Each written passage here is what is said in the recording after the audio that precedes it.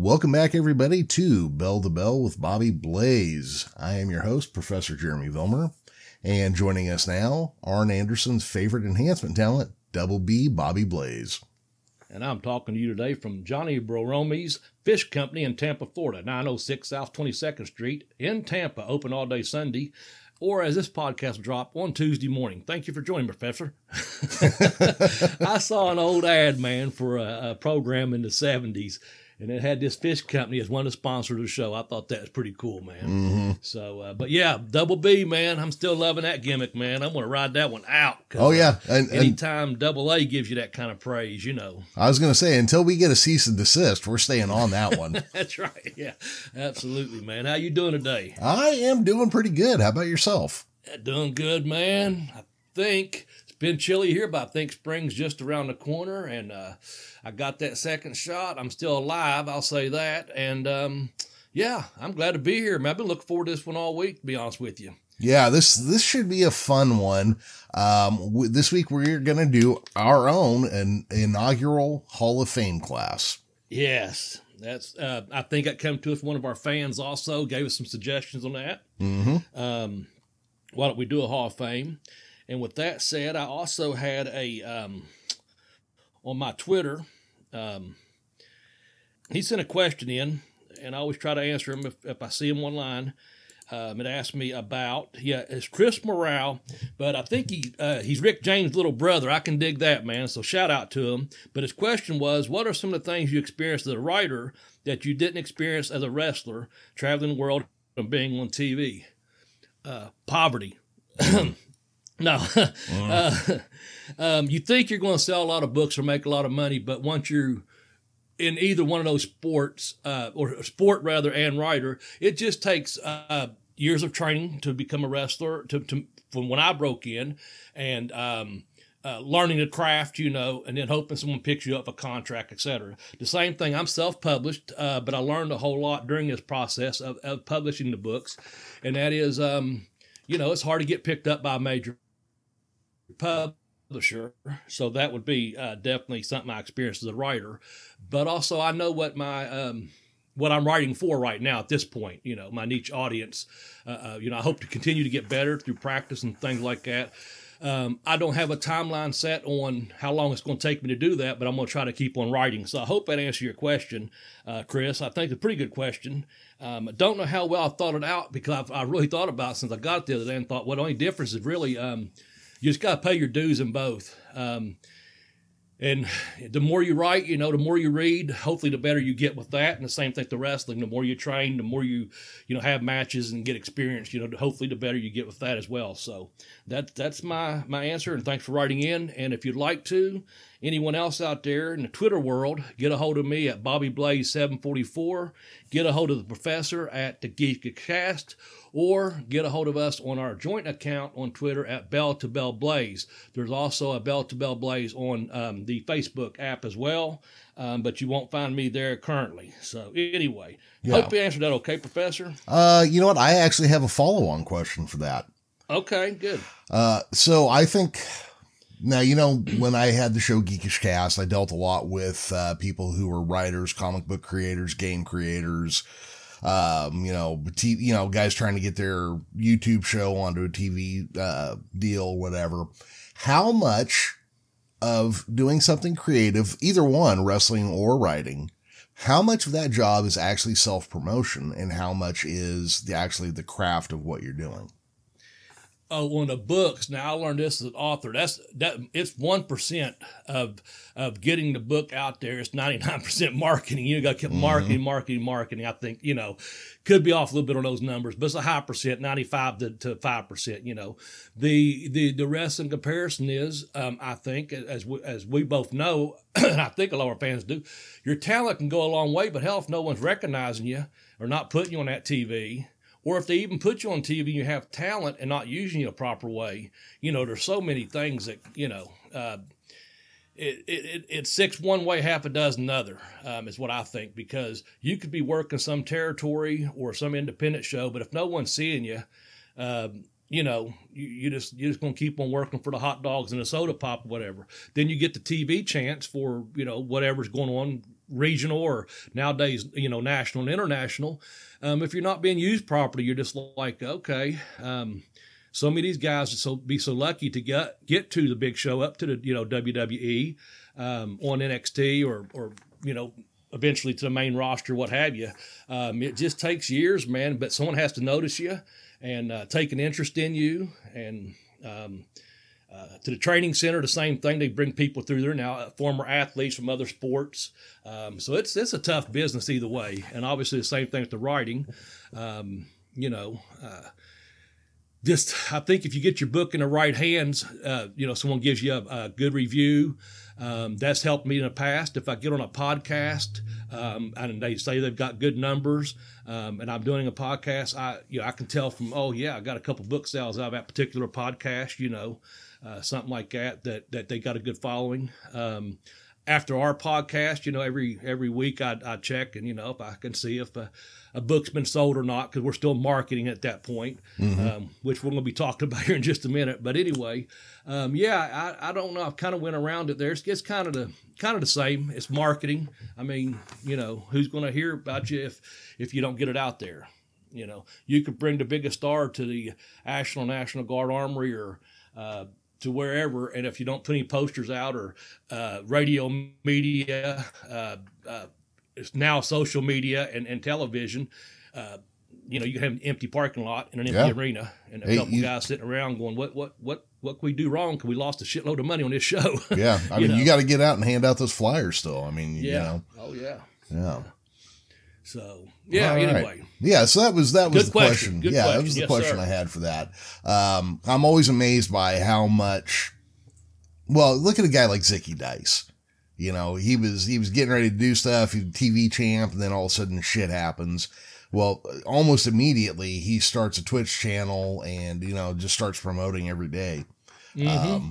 Now he was a musician before he got Right. into wrestling though. So I think he might be bringing some of that fucking punk rock sensibility in, and that's where he gets it from. Yeah. Yeah. He's very creative, Yeah. To him, I won't say it comes easy, but because I know for a fact he works hard at what he done, because prior to one of those NWA tapings, he got a little fender bender, I think, and he had to still make it to the show, and get to do the filming and stuff, recording, and he was just talking about being on the road as a musician and stuff. So he's probably got that creative juice, but he understands the marketing of it a little bit, he has to be out there still. Just because he's not on NWA tomorrow, he's going to be, like you said, Twitch Town or what have you. He's putting out content every day. Yeah. So that's pretty amazing. Yeah. Hey, Bobby. So let's kind of get back onto the planned content here of our show. How did you feel about our Curt Hennig episode last week? Man, I thought it was solid. I really enjoyed it. I thought we had obviously a perfect subject matter to talk about. Mm-hmm. And I thought we brought it off pretty good, man. I heard a lot of good feedback. Yeah, I thought so as well. I posted that to some other people's Facebook groups with a quote from Hulk Hogan where he was talking about if you drew Curt Hennig as an opponent, you can't outwork him, you can't out wrestle him, you can't outshow him, so you're just kind of stuck, you're not going to be better than him. What I thought was interesting were all the people in the Facebook groups who were like pissed that Hulk Hogan had a quote like that. Like, then why didn't you give him a title shot?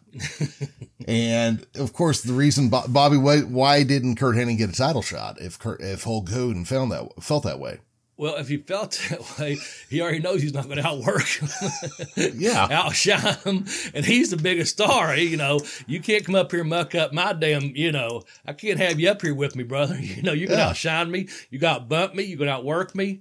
Built damn near perfect, compared to Hogan. So yeah. Yeah. Probably just another good reason I don't linger around Facebook much anymore when I see something like that. Because you kind of answered your own question out there, people. When you read the quote and who it's coming from, well, you already can see but one thing is, I was smart enough not to book myself against him when I was the WWF champion. And that's pretty much what it comes down to. Yeah. That's pretty good, though. Yeah, I thought that was good. I enjoyed the episode. I forget how much I liked Curt Hennig and how much I respect his body of work. Yeah, for sure. And this just kind of brought it up. And, I listened to it twice myself just to kind of like soak back into it. You know, we never talked about him bumping in that episode. And we probably, yeah, you know what? I thought about that after we got off the air. I thought I said he was one of the greatest bumpers ever, but I must not have. I had it written down. And for sure, I loved the way he would take bumps. And I thought I had tried to, I'm not trying to cover my tracks. When you was talking about how he could take someone and bring them up a level, maybe I was trying to mention in there about how, you know, if you just gave him a kick to the back of the leg and he'd do that full flip, or, you know, just the way he'd sell, you know, a simple headbutt, you know, he'd take a back bump and then flip all the way up and away, you know, selling all the way away from the person. And clothesline, he'd just do a damn, you know, helicopter spin and flop everywhere, but land perfect, you know. yeah. But his whole body, it looks like he's going everywhere, but he's in complete control the whole time with those bumps. I don't know that he had any bad bumps. I'm sure he did, but as far as looking at his work, you know, he could do through the ropes, over the ropes. He done the upside down the turnbuckles. I mean, he could do every bump, man. And he done them, you know, like I said, damn near perfect. Not to keep using that, but that's the thing. He was a hell of a bumper. Yeah, he was great. And you know, I think you did a little bit in that section talk about him selling and stuff. I feel like we probably should have at least done like a separate site just to say, hey, let's talk about him selling. I agree and with you. Yeah. I agree with you. Yeah. And I thought I did, but I obviously didn't, because I would just put it in that little bumper part there. No pun intended about, you know, him being able to work with someone, you know, not up to his level or what have you. So Right. And then just for anybody who like pointed it out or tried to point it out to me, yes, I realize he died of an overdose. Lots of people do, and it doesn't take away from their talent or their time in life. So that's just how that is. Let's move on now, Bobby. This is where I get out my tinfoil hat. Okay. Yeah. I'm going to put on my tinfoil hat, get out my little corkboard map here. So yesterday I sent you a tweet from David Marquez, just kind of pointed it out to you. Yes, sir. That Nick Aldis had blocked David Marquez from his Twitter page. Now, David Marquez has still been throwing out little barbs here and there aimed directly at the NWA, but today he sends out one with a picture of Adam Pearce that says, now that's a real world's champion. And Sparks is the one who pointed that one out to me. Yeah. Okay, so a couple weeks back, I said, I think I smell a feud coming up. Mm-hmm. I definitely think I smell a feud coming up now. Yeah, there's something going on there, man. There really is. And as we mentioned off the air, you know, Scrap Daddy, he's still with WWE, correct? Yeah, as far as I know, yeah. As far as we know, yeah. And so then you got Nick NWA, and then you got this Marquez with the UWN, and there's something definitely going on there, man. I think I didn't put it on that. I put a like by it because you sent it to me, and I did like it because you said I see a problem, or I foresee a problem or something. I still think it's a work, and I still want to put that on Twitter because then no, but I do. I think there's something, and I think it's gonna be good. That's the thing. And that's how you work the people. You get it. You make it good. And guess what? If something doesn't happen, call me a mark. I don't care, because as right now, to me, I'm like I'm wanting something to develop from this.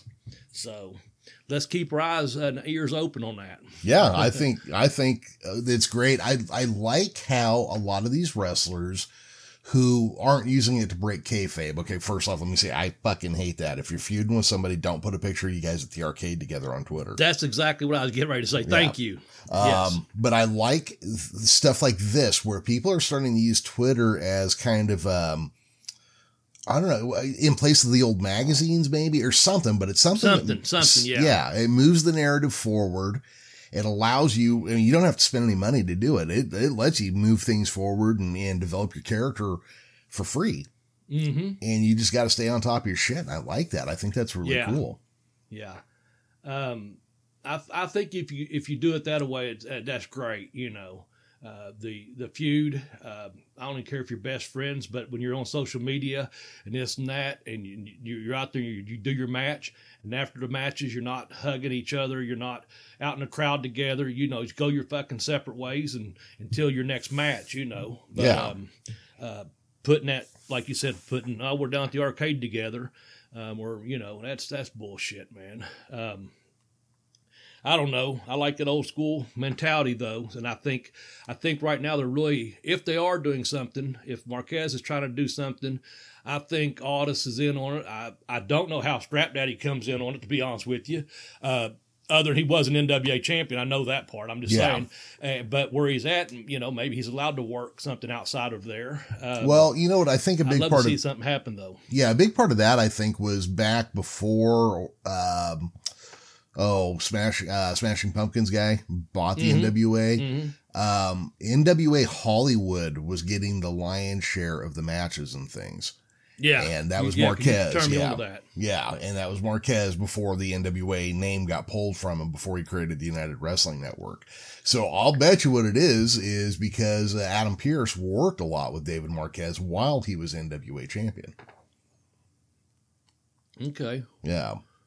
All right. That's quite a dig at Aldis there. This is an NWA champion, but I think it's an appropriate person to put that with that, like you said, because he worked there. So yeah. Maybe they're working us and something good will come out of it. Hey, you know what? Maybe they're working us. Maybe fucking Marquez is actually pissed. Who knows? Who knows? Yeah. Yeah. So Bobby, not only do you host a podcast and train wrestlers and are a former wrestler, you're also an author, as we heard earlier. How do people get your book? Well, it's quite easy, as you have set up a direct link to them, an easy cutaway, if you will. My first book is called Pin Me, Pay Me, Have Boots Will Travel. And if you'll go to tinyurl.com/blazebook1, it'll take you right to where you can purchase the book from on Amazon. And that's a really quick way to do it. On the second book, it's called I Kicked That On Too, The Education of a Wrestler. Once again, just go to tinyurl.com/blazebook2. And again, it'll take you right to the Amazon site, and you can order the book from there. If you do it that way, the show gets a little bit of a kickback, and we appreciate it very much. There's a couple little ebooks on there. If you're interested, they're all like $2.99. There's a Christmas story one, a little erotic romance one, and then there's a solo story of Yard Time that's also contained inside of I Kicked That On Too, but it's sold as a solo story because it's a pretty good story about doing a show inside of a federal prison. We almost outdrew Muhammad Ali, believe it or not. Wow. That story is a true fact. We did it at a federal prison. We had 5 matches. Ali had come through there in March, and out of about 1,200 inmates, about 800 was eligible to come to the show. And they drew about 668, something like that, out on the yard. Muhammad Ali could still do the shuffle then. They had the newscasters there, and it was a big deal. Those inmates, man, that's the thing. Ali transcends all races and religions and creeds, you know. So he drew a big crowd out there. Well, October of that same year, I brought in professional wrestling, and that transcends all races. They segregated themselves. We had blacks in one section, whites in another, you know, Mexicans in another section, then just the whoever's in another section, all around the ring. And now again, about 1,200 inmates, about 800 eligible to make it up to the outside to the yard. And it's called Yard Time for a reason. And we drew about 661. So about 6 or 7 people differential there. And believe me, in the federal prison system, those numbers are pretty damn accurate where someone's at all times. And we had a captive audience, and we had a good match. I won't give the finish away because it was a shoot. How it happened, if it hadn't happened any earlier in the match, we would have been screwed because we only had one ring in there, and some things took place that was it was just really cool, man. The only thing I guess the inmates were pissed off about, they wanted the women wrestlers in there. Well, we couldn't take any chances on bringing a woman wrestler into a federal penitentiary, man. But we had, anyway, that's called Yard Time. Again, just go to, that's the single, is $2.99 to download, or again, it's available inside of The Educational Wrestler. I Kicked On to The Educational Wrestler, tinyurl.com/blazebook2 if you're interested in that story. Anyway, fun stuff, man. I wanted to get that Ali in there, and also the wrestling part, that the transcendence of for that 2 hours, it's kind of like that Shawshank Redemption movie.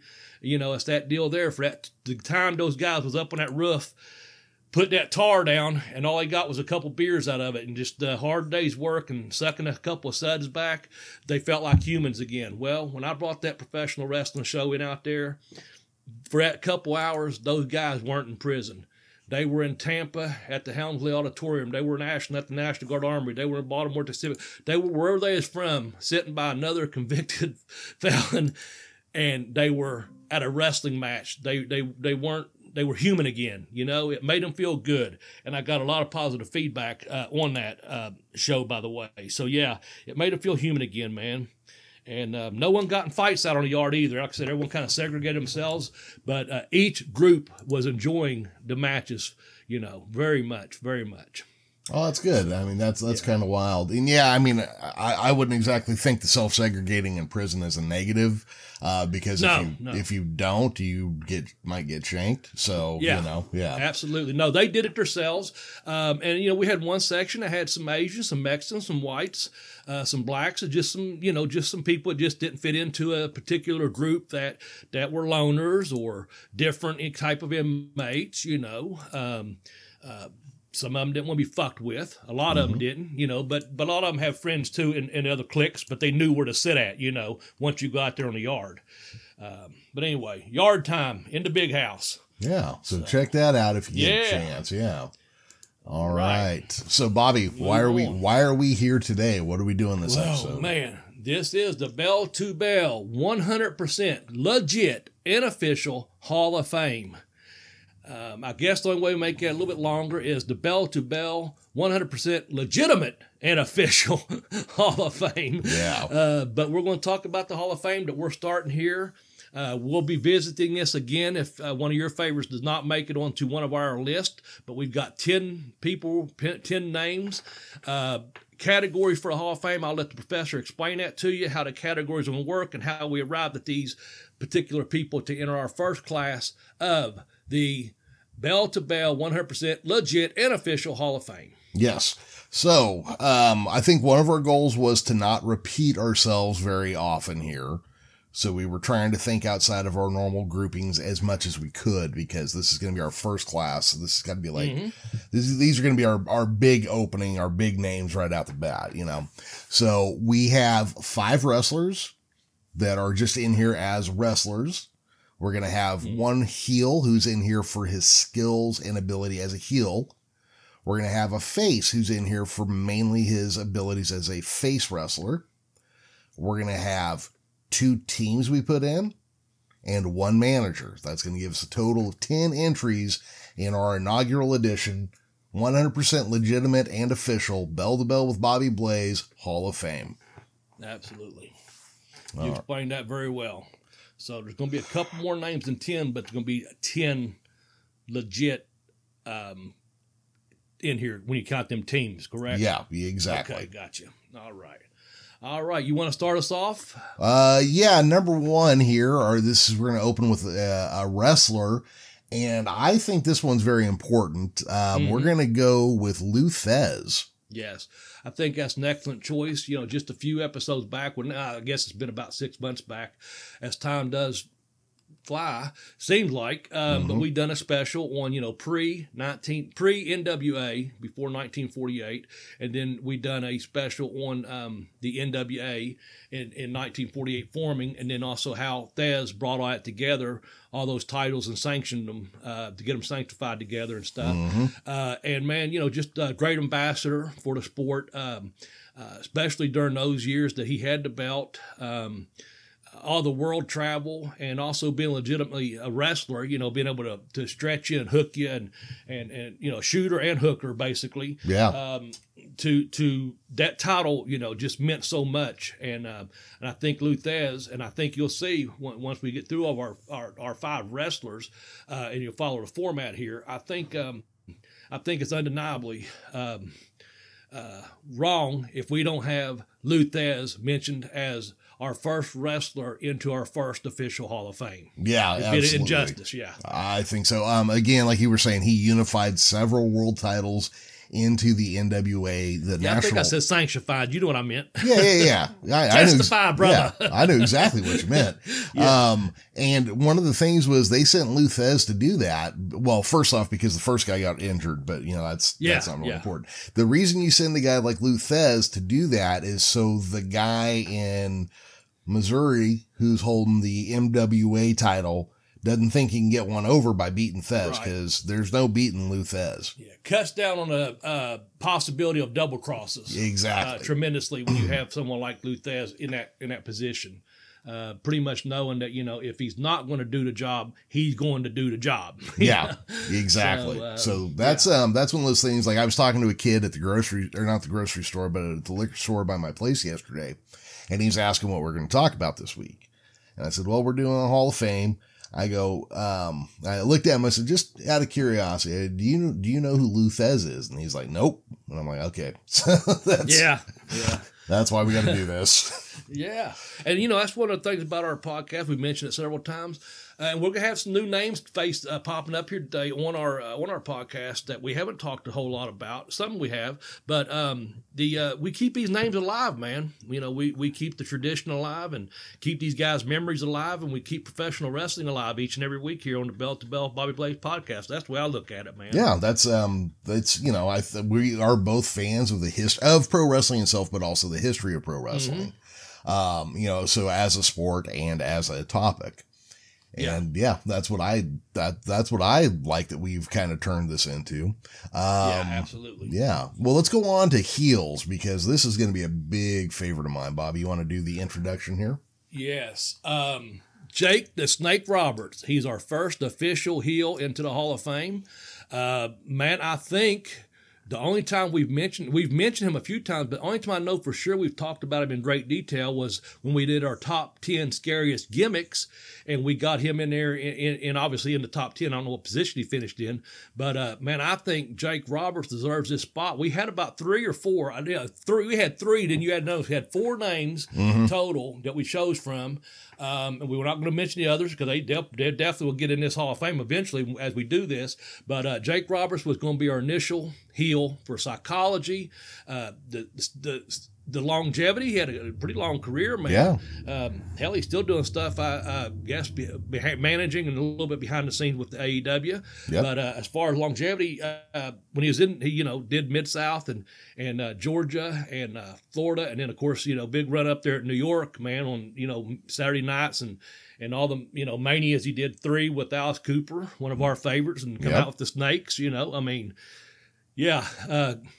Jake Roberts, man, that's one we don't talk about enough on our podcast, probably, but he's our initial heel Hall of Famer. What else you want to add to it? Go ahead. Well, Jake Roberts, I got to put him, not just like you mentioned his psychology, but his performance, his voice, his delivery. He opened one of his Snake Pit shows where he was quoting a Prince song and made it pants shittingly scary. Just his delivery and his way he phrased things. And dude, when he looked you in the eye through the camera, you were a little bit like, fuck, dude, look away. You're freaking me out. Just stop. Yeah. He just had a way about him that was scary. And the DDT, man. Yeah. That was, we've talked about that before, actually. Yeah. That was like the perfect heel finisher. Yeah. It was like a sniper shot that came out of nowhere. He just, short arm clothesline you and you're done. There's no getting out of this. I like that setup. That short arm clothesline was a good setup for that too. Yeah, it was a great one. And the thing about that is as I was taught, and always be able to do something you could do to anyone of any size, and both of those moves he could do to anyone of any size. The short arm clothesline right into the DDT. And, I was over in Australia with Jake the Snake Roberts for over 20 days or so on a tour bus, man, and in the air as well. And when I saw him in L.A., when I got to L.A., and for some reason he missed that flight. I don't know. Ain't my business, man. Well.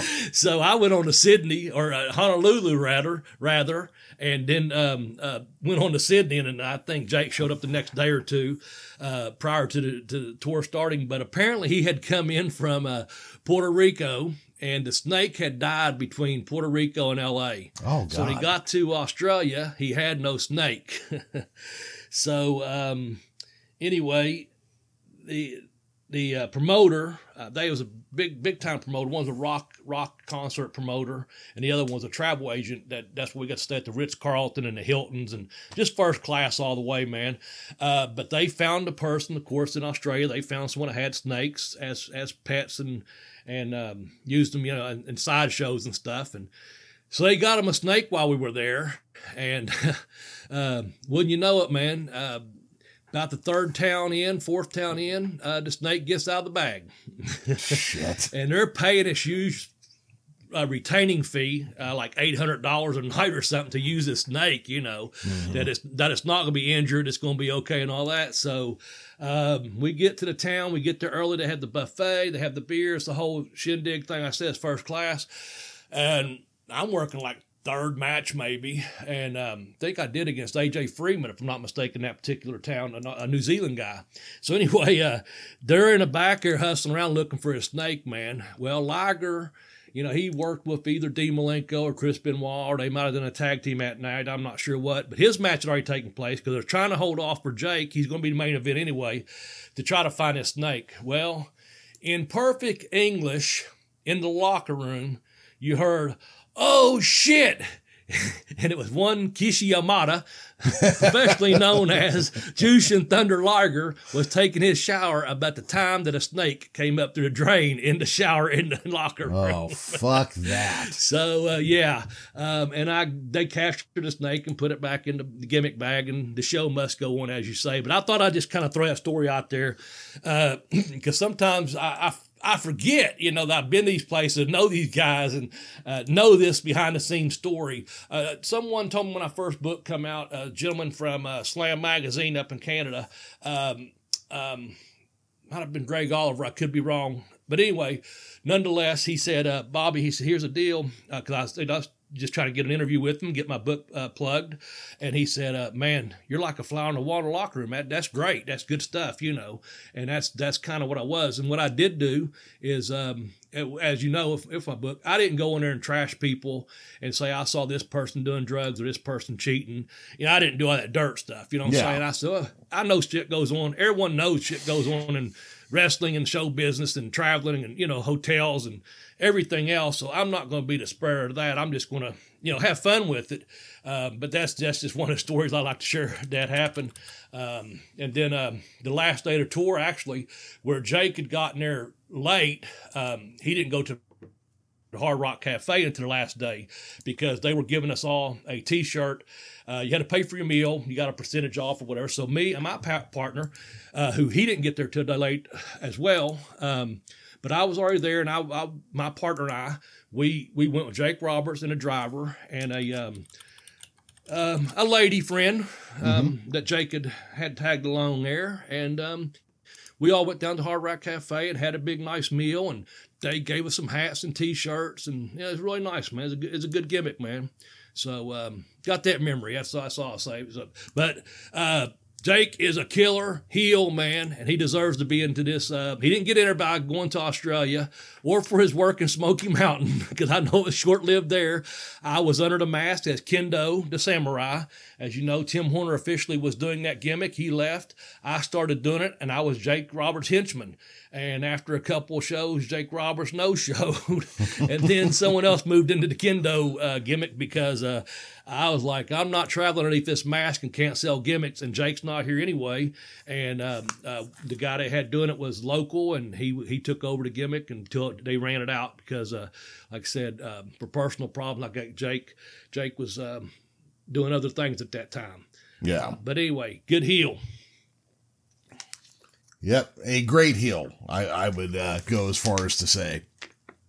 Yes. Yeah. All right. So next we're going to go to another wrestler. Yes, that's the format. Yep. And this guy could have made it in on just being a heel alone, but this guy gets in there for being a great wrestler, and that is going to be Harley Race. Excellent choice, man. Excellent choice. I don't see how we could do our first, inauguration HOF here without having Harley in there, man. We done a big special on him when he passed away. Well, I guess it's going to this summer be 2 years maybe. I don't even know. It's got to be getting close, right? Getting close, yeah, I'm pretty sure. But we really done him justice in our tribute. I know that. And man, Harley, he was the king. He was handsome Harley Race. He was a king Harley. He was Harley Race. He was the man. That's the thing. He was the man. 8-time NWA heavyweight champion. Is that correct? I believe that's correct. Yeah. Okay. And man, traveled the world. The same thing as Thesz. He traveled the world with that belt. Wasn't going to be too many guys trying Harley.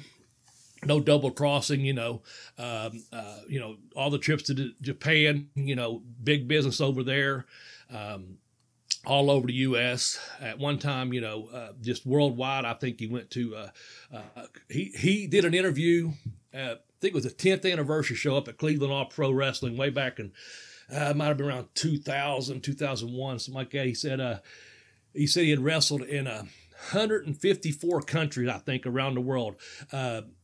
On God's green earth, he always put that in there, but he wrestled, it was some ungodly amount of countries he had wrestled in during his career. And since the age of 15, back in 1959, professional wrestling was pretty much the only job he ever did. Legitimate big tough guy, dropped out of high school. Think in his second year, had that bad auto wreck. Didn't think he was going to walk again. I think you told me he was basically dead in the ambulance and come to. I can't recall exactly how that worked. And then they was going to amputate, and they didn't. So he's overcome a lot early on. Yeah, the promoter stopped him from amputating his legs. Yeah. But I think they said he was DOA in the ambulance, and they no, he's not. He's get him to the hospital. And then I know years later he had a boat wreck. And Harley said it on a lot of interviews. He said the things he liked doing. He liked driving. He loved driving and driving fast. And everyone I talked to that drove with him, I know guys that rode with him in Puerto Rico, for example, some guys I knew from Canada and Mexico told me, oh, man, don't get in a ride with Harley ever. But the things he liked doing, he said, I like driving cars fast, drinking beer and smoking cigarettes, and I can do all three when I'm behind the wheel. Something like that, Yeah. And he's also known for that tendon and ligament strength. He had that ungodly, didn't really work out with the weights per se. He worked out in the ring. He was in ring shape, but he had those double tendon strength, kind of like that Danny Hodge strength, they said, and I guess he was like one of those guys you just couldn't beat in arm wrestling. He could be sitting there talking to someone and just putting her arm down, not paying attention to his opponent is, and he could be smoking a cigarette or drinking a beer and still beat him in arm wrestling. They're over there trying her ass off, just one of those legitimate tough guys, man, that people knew not to mess with, or if they did, they found out very shortly after, wish I hadn't, Yeah. Well, first off, he's so tough that his actual name was Harley Race. Yeah. Yeah. Yeah, because his dad got hot at him because he tried to use another name or something the first time out or something. If you ever want to be someone, use your own name or something, like an old gruff dad telling you, you ain't going to get anywhere if that. Be yourself, yes, sir. I don't know how it went, but, Yeah. Yeah. He used his real name. Yeah. I mean, Harley Race is one of those things. I had a great uncle who was a pig hunter, and his name was Chet Youngblood. And it's that kind of fucking, Jesus Christ, you got to be a man to carry that name off. Harley Race is that kind of name, Absolutely, man. Yeah. Absolutely. One of the best summations of him as a wrestler I'd ever heard was somebody said he could drive for 8 hours, wrestle for an hour, 2 hours, stay up all night, drink a 20-pack of beer and smoke 3 packs of cigarettes, wake up at 4 a.m. and be ready to go. I can believe that. Yeah. I can believe that. My first time seeing Harley Race, I think, was when I was about 17. They came up to the Huntington Memorial Fieldhouse, and that was the one where he wrestled Brody, and Brody was throwing them tables everywhere on the way out. And, of course, they did the old, boom, boom, boom, DQ thing. But at the end of the show, man, I hung around me and 3 or 4 guys that I went up there with, just high school, a couple guys a little bit older than myself too. And, man, people are trying to just hang out. Basically, we're all fans, so there's just a handful of us there. But there's Harley when they open the door. He's just sitting in there in the locker room in his underwear, drinking a beer, smoking a cigarette, fresh out of the shower, you know. And but he had busted his ass with Brody that night, you know, for whatever 10 or 12 minutes they had to get in, and just thought that was pretty cool. I got to meet him twice. Once up in Cleveland, spoke to him, just told him who I was and I was a fan, and briefly talked to him after the show. They was having some beers after the show. Just everyone kind of walked by and spoke to him. Then they had him up at ASW a couple years back. I don't know how long it's been, 3 or 4. And he was that's when his health was very declining. But I at least went up to several of us, went up and spoke to him. And I didn't get my picture with him.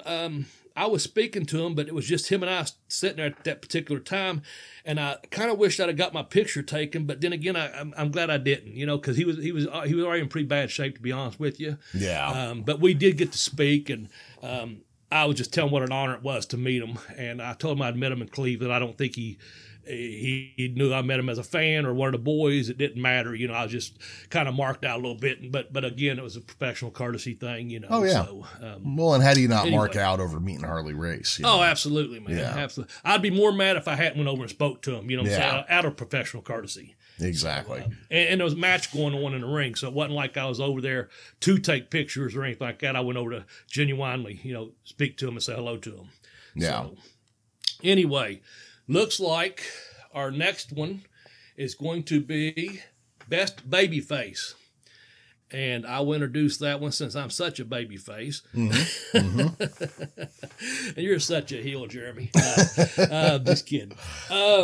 Yeah, this one here. We had 2 people written down. Actually, we started with one, and I said, well, how about this one? He'll eventually get there, I'm sure. But you know who we chose? And we don't talk about this guy nearly enough on this program, and that is Ricky Steamboat, man. He's going to be our baby face for our official, the bell-to-bell 100% legit and official Hall of Fame. Our number 1 baby face going in this year, Ricky Steamboat. Yeah, we do not nearly often enough speak about this guy. His match with Macho Man, I think, has been described as the first modern pro wrestling match. Okay. He had a great feud with Jake the Snake, but he had a whole career before he got to the WWF. Right. He was a great all around guy. He was that kind of, he's a good looking guy. So the chicks dug him, and he was a badass in the ring. So the guys wanted to be just like him. Just all around good guy, pro wrestler. Yeah. Had that great physique, tremendous wrestler in the ring, and could talk, Yeah. And, of course, he got the dragon gimmick up there in New York, and, still a babyface, I don't think that he ever worked anywhere as a heel. He had a tremendous tag team with Jay Youngblood. They had a run with the titles, NWA titles. Of course, like I said, he had the in late 80s there, he had a big feud with Flair. They did the best of 3 matches. I did all 3 matches. I don't know if it's the best of. How was that? That was just going to be three times around or whatever it was. Did Nashville, Chicago. I think it was best of 3, but regardless of which, probably 3 of the best pro wrestling matches that had been put on for 15 years. Yeah, for sure. Yeah. Yeah, where's the other one? So Chicago and Nashville, I know that's where 2 of them were at. I'm not sure where the other one's at. I'm drawing a blank all of a sudden. But he was always that babyface, man, and get the sympathy of the people behind him. And then, of course, when it's time for that comeback, he fired up, had a lot of fire, and could just about do anything in the ring, man. When it come down to it, he wrestled, then he brawled when he had to, and then fought back, and with that, and then he ended up with wrestling, with a pin or whatever the finish was, and the fans always seem to be behind him. I don't think anyone, I know there's hardcore people that like to cheer for the heels at the shows, and that's perfectly fine. I used to myself. I know Jeremy did this and that, but I don't think too many people actually cheered against Ricky Steamboat. Even if he was wrestling our favorite heel, they knew they would get to watch a quality wrestling match, if that makes sense. That's the way I see it. I don't think they sit there, they might boot him, but underneath their breath going, man, he's handing Flair's ass tonight, or whoever it is, the Macho Man or whatever. You know what I'm saying? They knew he was the man to. They deep down probably wanted to cheer for him as a babyface, but they didn't because they like Teal a little bit more. You know, you don't get that. Yeah, absolutely. But first class. Yeah, and you talk about like him, like the sympathy of the fans kind of thing, which is, I think it's something that's ignored a lot now. Ricky Morton still does it, but Ricky Morton's a little bit older now. But you think about that time Ricky Steamboat took the bell ring to the throat. The time Jake DDT'd him on the concrete. So many just like these moments that you watch and you were like horrified seeing, like, oh my God, I can't believe they did that. And yeah, just great stuff. And then of course his in-ring ability was just outstanding. Yeah. Deservedly so to be in our first class here. Yeah. Let's switch gears. We'll get ready to go back to a wrestler again as the format of the show unfolds before your very eyes on a bell-to-bell, 100% legit and official Hall of Fame. The initial class here, we're going to go to another wrestler. And who might that wrestler be? Well, this one is going to be the incredible Hulk Hogan. Oh, yes. The immortal, the incredible, the invincible Hulk Hogan. Thunderlips. That's it. The ultimate male. Yeah, there you go. I know it's against the ultimate meatball. Oh, such a great line. Yeah. I know that people like to clown on Hogan now, but let's not forget this was the biggest star pro wrestling had ever made. Yeah. This was the guy who mainstreamed pro wrestling again. His acting career sucked, but we don't need to get into that. And then, like some people, he didn't even wrestle. That's right, because he was told not to. Go watch his matches against Inoki. And he wrestles. Yeah. He did know how to wrestle. Again, biggest star to ever come out of pro wrestling. And what about The Rock? Okay, well, The Rock's a bigger star for being an actor than he is a pro wrestler. So, Yeah, he was trained by Hiro Matsuda, big Tampa boy there. I mentioned that a couple weeks ago. So he could wrestle early on in his career. In fact, he did actually wrestle quite a bit. But once, he got up to New York, and he had been there as a heel before. He had wrestled Andre, a couple other people as a heel in like 81 maybe.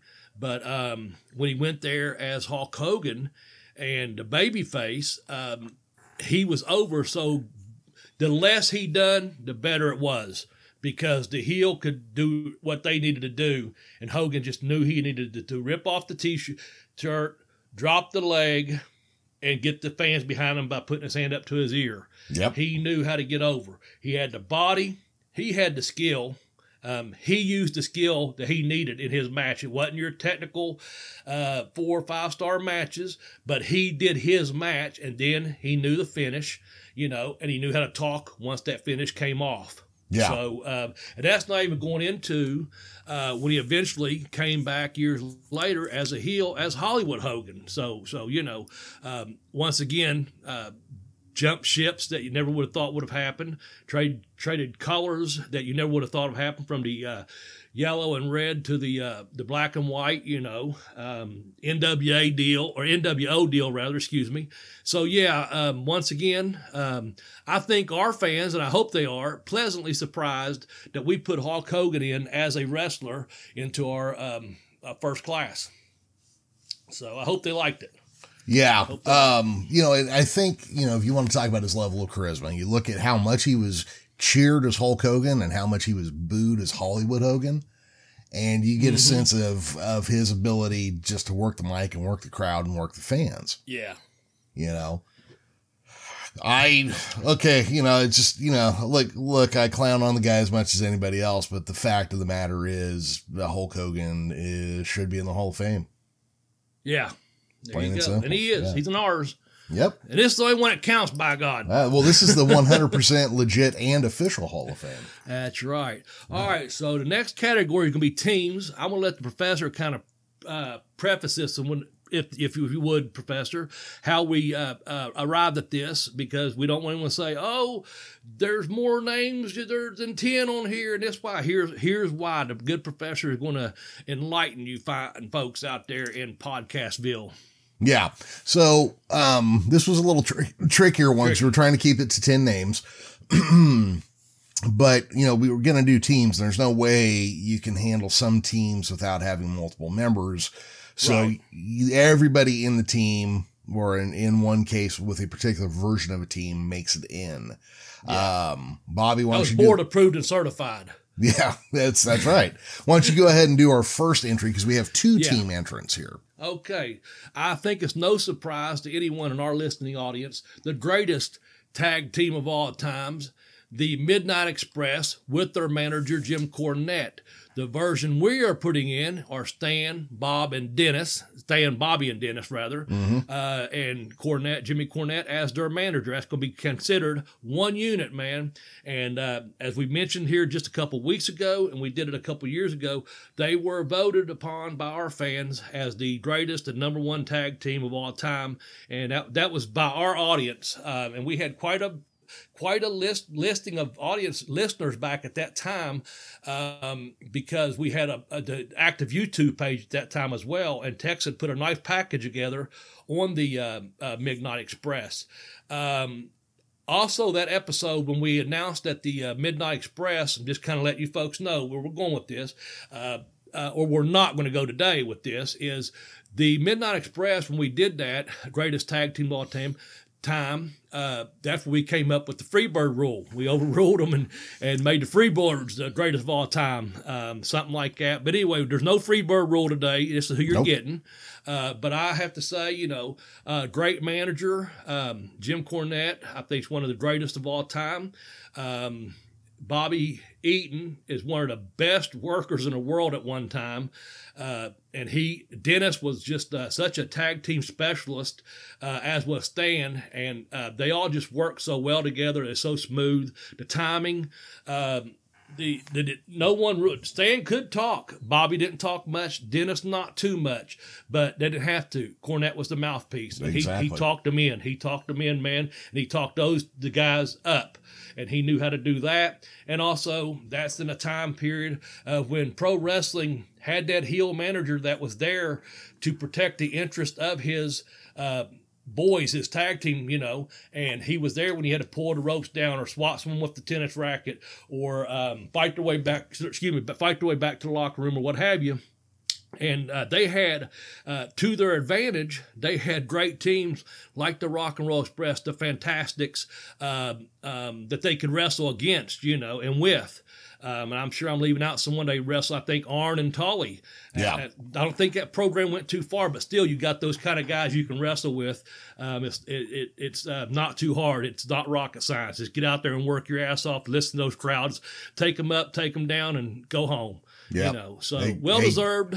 The Midnight Express with Jim Cornette. Yeah, and you're right. They were part of a great tag team division. But just they were a great tag team. They worked whichever version we're talking about, Bobby and Stan or Bobby and Dennis. They just worked together so well, so flawlessly, with Cornette on the outside doing his bit. Bobby, I always appreciated when Mama Cornette sent him a cake as a congratulations. Yeah. I always thought that was very nice of her to do. Yeah. Midnight Express, they go way up there. But also they got to exist during a time where there was a great tag team division to work against. Yeah.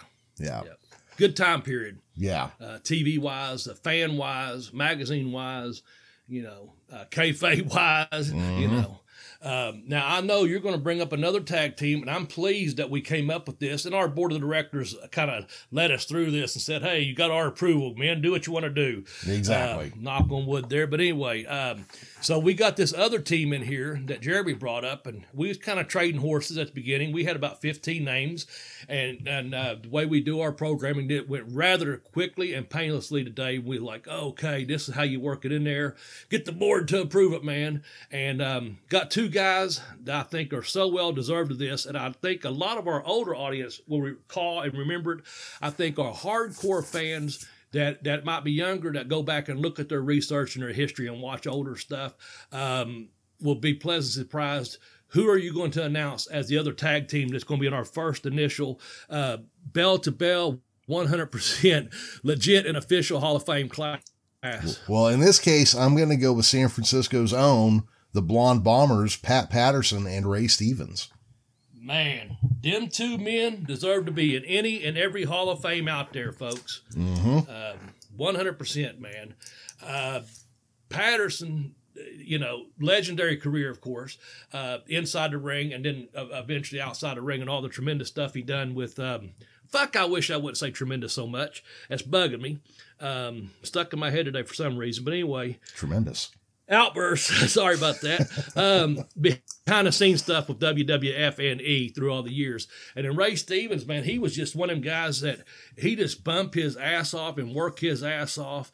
They just talk about what an incredible wrestler he was, in the ring, man, to be in that ring with.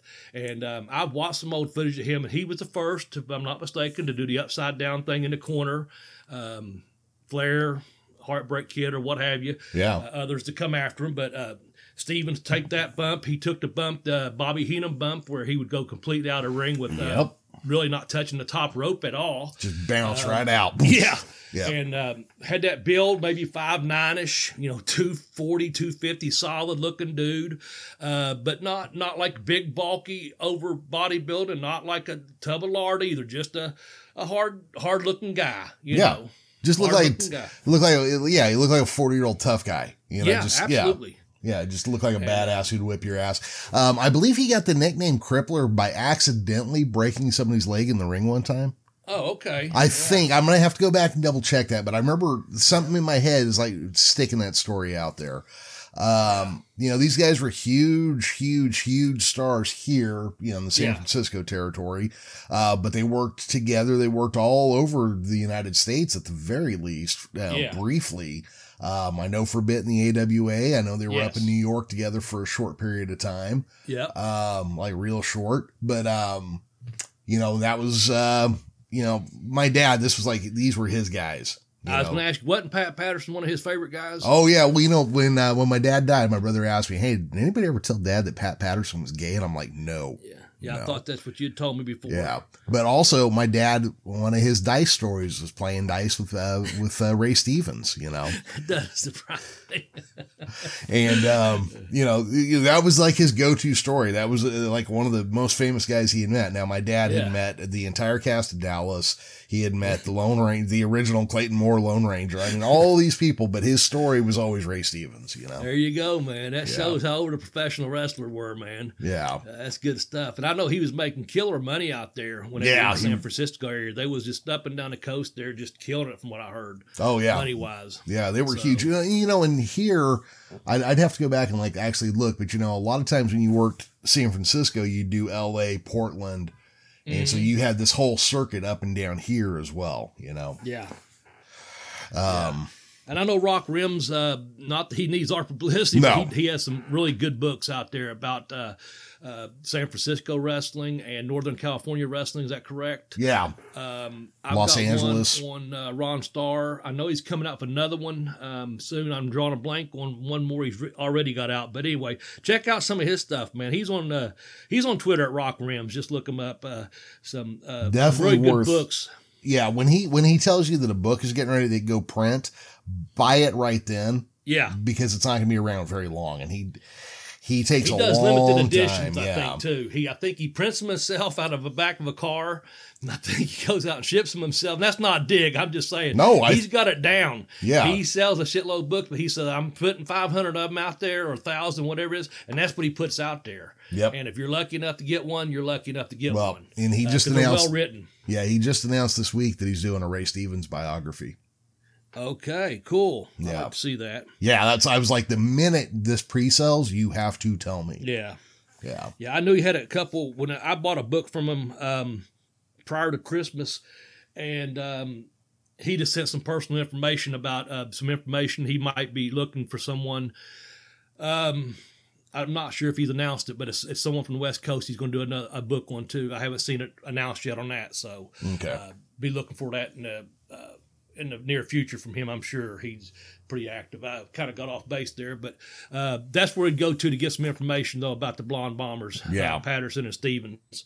And there's footage out there of them guys on YouTube. Check it out sometime. Oh yeah, man. There's full episodes like we have found about with Florida and all these other places. Yeah, there are full episodes of Big Time Wrestling San Francisco available on YouTube.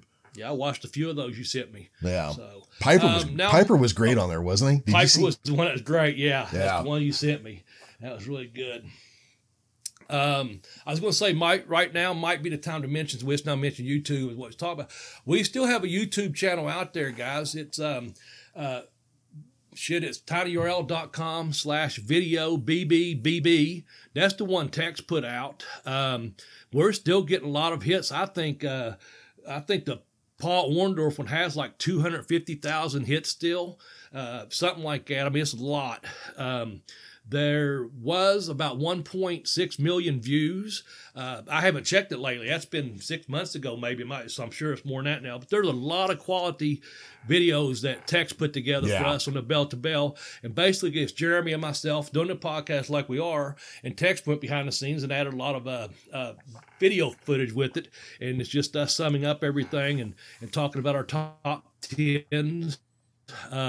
There's also a really good one with Jeremy going off on a rant why the WWE hates wrestling. That's one of my favorites to listen to sometimes. But there's some fun stuff. There's the Bobby Blaze, just a swinger one on there. That's hilarious. From the local news where they found a local swingers house here in the Greater Ashland, Kentucky area, and they asked my opinion on it at a pretty liberal area of town surrounded by schools, churches, and I was at a grocery store parking lot, and they asked my opinion. I said, hell, give them my number. I'm single, and Jeremy has to smart me up. He said, Bobby, if you want to get invited to the swingers house, you got to have a partner. And I was like, well, I was kind of wanting to just get invited.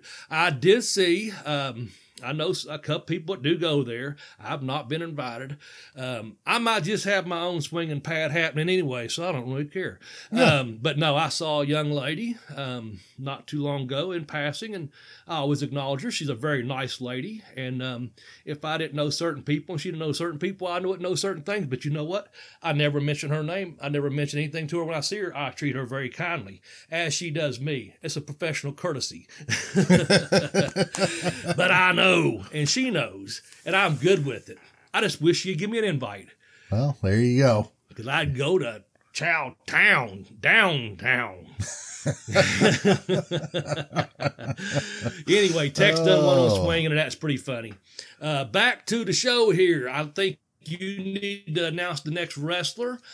So we went through wrestler Luthez. The heel for the first class was Jake Roberts. The wrestler number 2 was Harley Race. Best babyface for our Harbor Fame for this time, we picked Ricky Steamboat. The third wrestler was Hulk Hogan. We just did our tag teams, the Midnight Express with Jim Cornette and the Blonde Bombers, Pat Patterson and Ray Stevens. And now we're back to our next wrestler. All right. Let the professor introduce him. Well, the next wrestler is a guy I would make an argument for being the greatest world champion of all time. And that's going to be Nick Bockwinkel. Yep.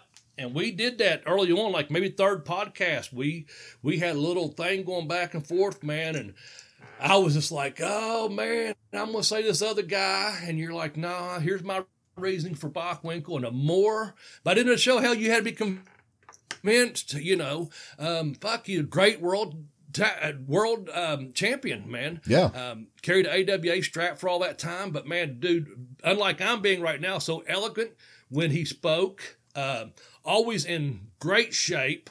Even when he got older, hell, he was out there and he looked great. Fuck.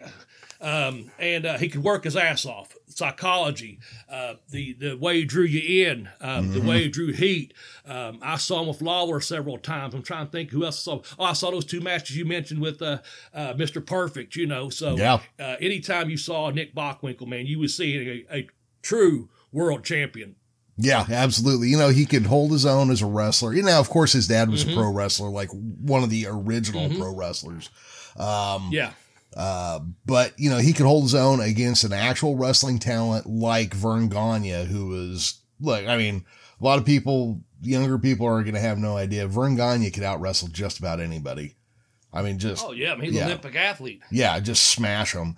And Nick Bockwinkel could put on a hell of a show with him. Him and Ray Stevens as the tag team champions were an outstanding team. They could, you were so mad by the time they got done, either in the ring or on the microphone. You were ready to fucking I'm going to get in that TV screen. I'm going to choke the living shit out of the two of you.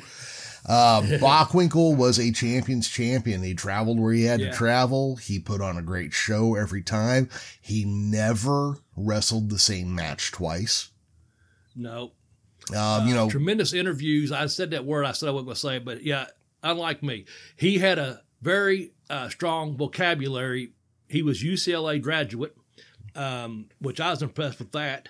And he was always reading, they said, a dictionary, a thesaurus, looking up different words. I heard that about him and John Studd. They were big into that. But, of course, obviously it came through in Nick Bockwinkel's interviews and promos. He used words that you'd sit there and say, is he insulting me or us as the audience, or is he... What is he doing? Is he putting us over? Is he putting his face? He has dumbfound you sometime, but it draw you. It draw you, and you're like, let's see what's he saying? And you listen to his words. He didn't do a lot of yelling. He just talked. That's one of the things about his interviews. He talked. And I like that, man. Yeah. Nick Bockwinkel's he let everybody else yell. He spoke. Yeah, exactly. Yeah. That's the old Malenko saying. He said when you go to territory to work, if everyone else is yelling, you talk. If they're talking, you yell. And that's Bockwinkel. He let all them guys yell all they wanted. But Bockwinkel just spoke, whether he's working as a babyface or the heel or had a manager. He just knew, this is what I'm saying. I'm going to say my piece with it, because when I get in the ring, I'm going to show you. And he always did. I don't think I ever saw one of his matches that you thought was half-ass bad. By any means. I'm sure somebody could find one, but I bet you they'd have to work their ass off to do it. Yeah. Yeah. I guarantee it. So Nick Bockwinkel, the fourth wrestler into our bell-to-bell 100% legit and official Hall of Fame, man. And we're about down to the finish of our list here. I was just about tell you to do the manager, but you just did Bockwinkel, so I guess I'll do our first manager inductee. I know I will get no argument with you over this, that he is the greatest wrestling manager of all time. I said it. If you got JJ and Cornette and Jimmy Hart all saying this man was the greatest wrestling manager of all time, Jeremy telling me this, I have to buy it, and I have to agree with it. It is none other than Bobby the Brain Heenan. What a great manager. Outstanding. I think the thing that sums him up best that he always said was, you wrestle like a manager and manage like a wrestler. Well, I like that. Yeah. And, he was a great performer. He was great on a microphone. Like we said earlier, we kind of hinted around, he could bump like a son of a bitch when he had to. Yeah. He wasn't afraid to take an ass kicking to make somebody else look good. I would say Bobby Heenan is one of the reasons Hulk Hogan solidified as big a star as he became. Was he, going against the Heenan guys. But I mean, Heenan was great. I watched some of his interviews with Kurt Hennig the other day. Those were fantastic. Yeah. Of course, he managed the original Heenan family, which was Bobby Duncombe Sr., Nick Bockwinkel, Ray Stevens, I believe. We keep having trouble. Pat Patterson may or may not have been in there. I want to say that I want to say that I've seen that he was, but I'm not 100% sure. Yeah. And we've done a special not too far back where we mentioned, we did a whole special on Bobby Heenan. So you can go back there into the archives and look that up. We did about an hour on him, I guess.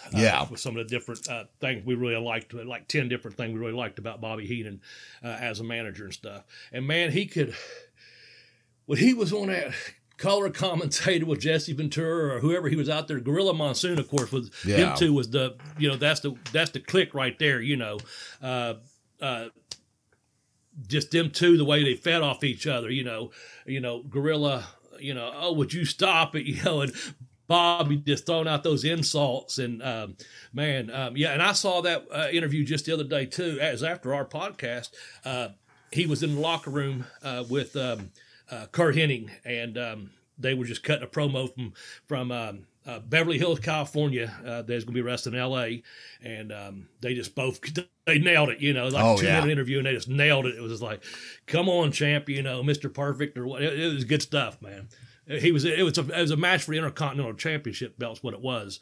and it was a good, I don't know if I saw bad, but it was a good one. I was like, damn, that's good. Oh yeah. So, those guys together were great. And I know you and I ran into a little problem with this question one time, but for my money, Bobby Heenan's the greatest manager of all time. Maybe one of the top 3 microphone guys, period. Yeah. Just such a quick wit, so insulting. Just, I always wonder if he learned it from Bockwinkel or if Bockwinkel learned it from him.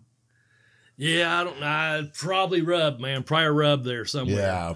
But, Heenan just, he's just incredible, man. He's just incredible. Just that quick wit, the way he get people and stuff, But I heard I've seen him outside the ring when I was in WCW. I've had a drink with him, get to a production meeting earlier, or what have you, and just a couple people sitting around a bar, just a couple gentlemen like having a drink, man, waiting to.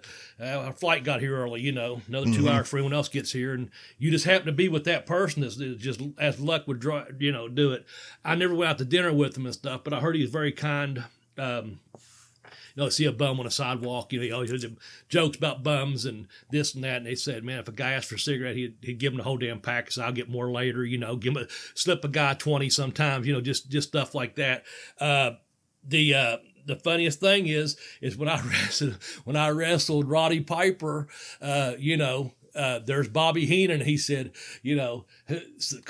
he says, they say, Bobby Smedley, and he goes, how'd you like to go through life that moniker, Gorilla? And then, of course, so he put my name down, my real name, and pretty much put it down, bearing it. But also, it was an honor that during the match, he said, this Ham and Egger's done. So I got caught at Ham and Egger by Bobby Heenan, too. There you go, yeah. Got that going for you. And I got to speak to him. I spoke to him in Tampa via the phone. And that was early on when he first got diagnosed. And then not too far before he passed away, he was on another talk show, and I called in and I got through. I knew the guy. It was in New York. The guy's name's Lionel, but he had been a Tampa guy, and I knew him. And he had went national rather.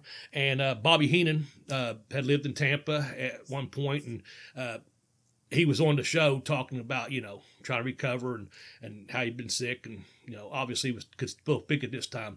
And they put me through to him, and I got to spend about 3 or 4 minutes talking to Bobby on the phone there, and that was a really good pleasure to have that, because you remember me, and we joked and ribbed, and of course they both buried me, and I loved it, because Lionel, when I get to go on WFLA, and you'd ask my brother Jim, a couple of times I did get through, man, he'd bury me. He said, Bobby, said he had been to Paducah, Kentucky, which is the other side of the state, but he was called up there to be the Duke of Paducah one time. And I said, man, I'm way over the Eastern time. And he'd rib me. He said, Bobby, if you never make it in the world of professional wrestling, you probably won't make it as a comedian either. Stuff like that. He just ribbed me. And it was just funny stuff, man, But it was on his show, Lionel's show, like I said, that I got to speak to Bobby Heenan for the last time. And that's a good memory to have, too, man, other than get caught at Ham and Egger.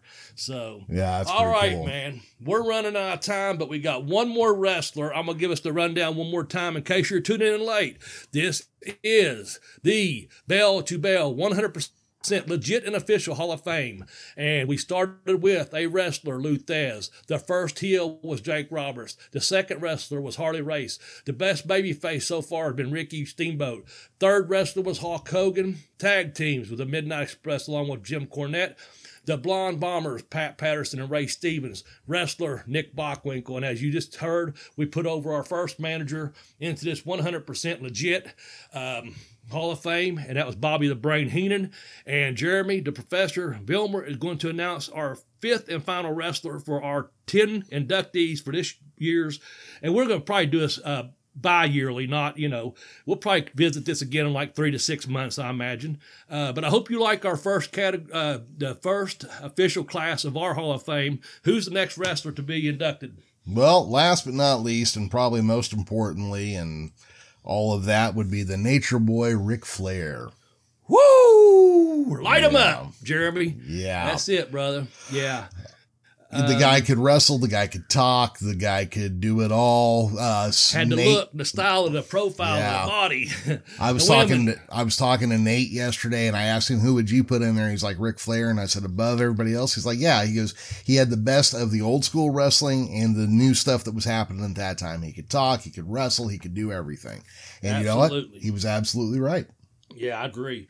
And we just done a special on him. We done the Carolinas there. We done J.J. Dillon. We done the Carolinas or JCP. And then we done Ric Flair for that territory. That's not too many episodes back. If you want to go back there and catch that, you can do so in the archives. Wherever you listen to this fine podcast, whether it be iTunes, Spotify, Anchor, we're everywhere, man. We're on iHeartRadio, you know. So anyway, I love this, Professor. I think we done our research. I think we done our fans right. Once again, you hit me up at Twitter at BobbyBlaze744, and I hope you do. You can hit Jeremy the Professor Vilmer up at the Geekish Cast. You can hit our joint account up at Bell to Bell Blaze, and that's on Twitter. And there's also one over there on Facebook as well. And I'm going to let the Professor, if he'd be so kind, if you would like to finish things up and maybe announce what we're going to be doing next week. I'm not sure how. I think you wanted to say something about that, but I wasn't sure. On our program. Well, let's see. Next week, because we were going to do it this week and it didn't happen. So just so you know, it was supposed to be today, but it's next week. So if you tuned in for another reason, I think we made that announcement last week. Yeah, you know, okay. I can't remember if I had it scheduled and then had to change it, or if I just had the date wrong. But the date was wrong, but we got it right now. Yeah. So next week, Brennan. Oh, good God! You know what? I just blanked on the man's last name. Brennan Martin, right? Yeah, Brennan Martin. So wait, is that good God, the author of Teeny? Yeah. Double check that real quick, Professor. Yes, there it is. Okay. I met him down at WrestleCade about 3 or 4 years ago. Very nice gentleman. He is the grandson of Christine Jarrett, also known as Teeny, and he's got a fine book that the Professor and I both have downloaded, have been reading, and so far it's been very, very good. I'm just on the 3rd chapter, but I will finish it because I spoke to him via text. The Professor had already spoke to him, and I joined in on a conversation saying, hey, Brennan, I just want to let you know I'm looking forward to talking to you on the 25th, and this is Bobby, so he'd know who that email came from. But good dude, I think we'll have fun with him. I hope so. Should be. Well, you know, it's kind of funny about this, Bobby, is I invited him on before we took that 6-month break, like a while before. And so when I get the email from him last week or whenever it was, he's like, "Oh, sorry, it took me so long." And I'm thinking, it's like 18 months, dude. No, well, we'll have some fun with him. We'll do our regular introductions and stuff. Then we'll do an interview with him, and then we'll both close out. You know, you and I talking. Kind of what we'll do on this show, kind of like what we done with Ron Welch there. Yeah, we had him on, and what a pleasure it was, you know. But we got to talk some ourselves. Then we had him on. Then we finished up. So good stuff is in the future. I know. Again, we'll probably revisit a Hall of Fame. We'll eventually do another class. I think we've got another author lined up down the line. And also possibility of another podcaster coming on. I'm not quite sure who that's going to be yet. We've kicked around some names, but we haven't really decided to invite anyone else on yet. But we have talked about it. So. Yep. Well, look, there's a lot of great authors out there that we sure could talk to. You know, I lost track of the guy. Somebody was working on a movie with Rob Van Dam and another wrestler named Effie, who I guess is like pretty big on the indie scene on the East Coast. You know, there's a lot of people out there we could catch up with, a lot of creative people in the wrestling business and wrestling adjacent business. Bobby, I'm a little concerned right now though. What's that? What's going on? What's that? Well, I've been reading Stephen King's Christine. Okay. Well, I think I got the wrong book. Oh, because you're supposed to be reading Teeny. Yeah. Teeny is the title of the book by Brendan Martin. And you're reading the Stephen King Christine. Yeah. You're in for a world of difference. Christine 16 there, that crazy ass car, is going to be a little bit different than about the fabulous ones coming in and making a whorehouse out of the Tennessee territory.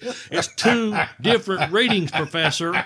Okay. Well. I just give the fans a clue there. We are going to get Teeny The Christine Jarrett story, not Christine, the car by Stephen King. Oh man, you sicko, that guy. Wow. Man, you're going to give me nightmares just talking about it. You know what? I think we better just go because I apparently have a lot of reading to catch up on. Absolutely. I do too, my friend. Yeah. All right, everybody. For the late Tex Johnson, myself, Professor Jeremy Vilmer, and Arn Anderson's favorite enhancement talent, Double B, Bobby Blaze. Bye-bye, everybody.